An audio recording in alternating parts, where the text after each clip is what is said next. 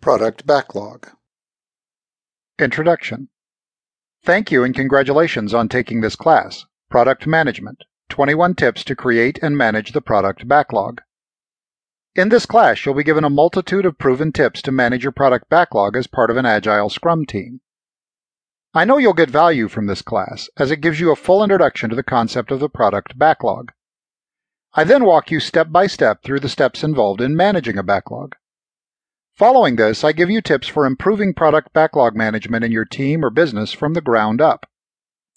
Along the way, I give you plenty of examples and give you best practices for product backlog management within Agile Scrum.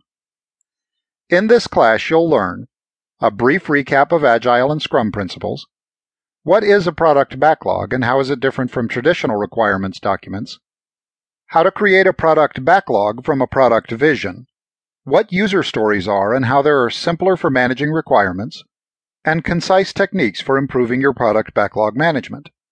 So let's get started and let me teach you how to improve product backlog management.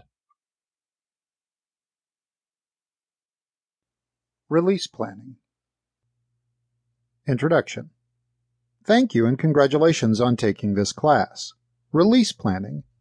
21 steps to plan your product release from a product vision with Scrum.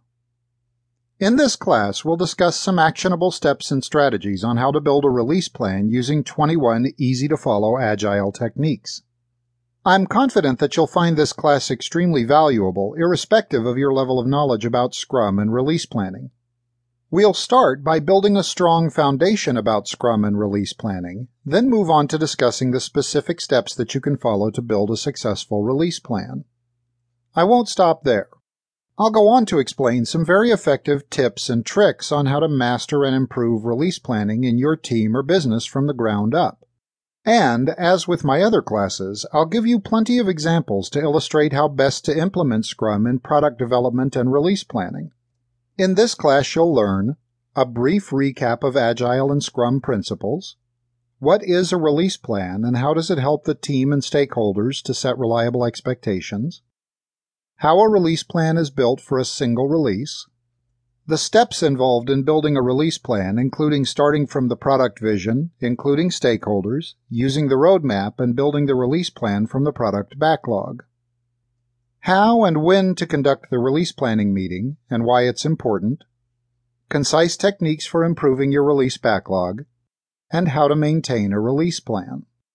So let's get started and let me teach you how to improve release planning for your product using Agile Scrum.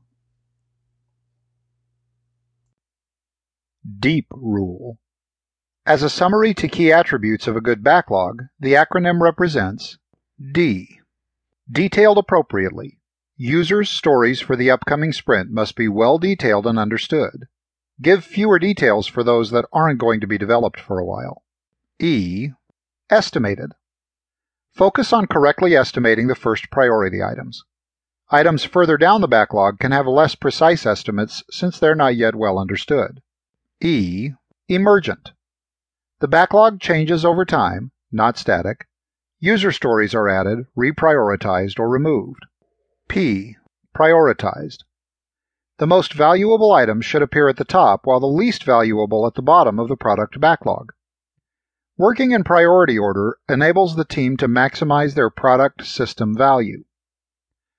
Although having a good product backlog doesn't automatically guarantee a good end product, the lack of a good one often results in incomplete end products that do not meet the customer and stakeholder requirements. Moreover, creating a product backlog helps the entire team clearly picture what's left to be done and therefore avoid last-minute surprises. User stories. Agile Scrum includes user stories, which stop us from focusing on requirements to discussing them. User stories are short descriptions of features from a user or customer perspective, written in form of a sentence or two showing a series of talks concerning the desired functionality.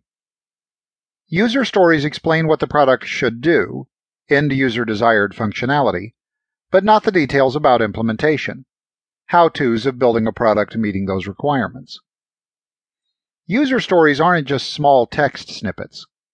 Each one of them is composed of 3 aspects: written description of each story for planning and recalling purposes,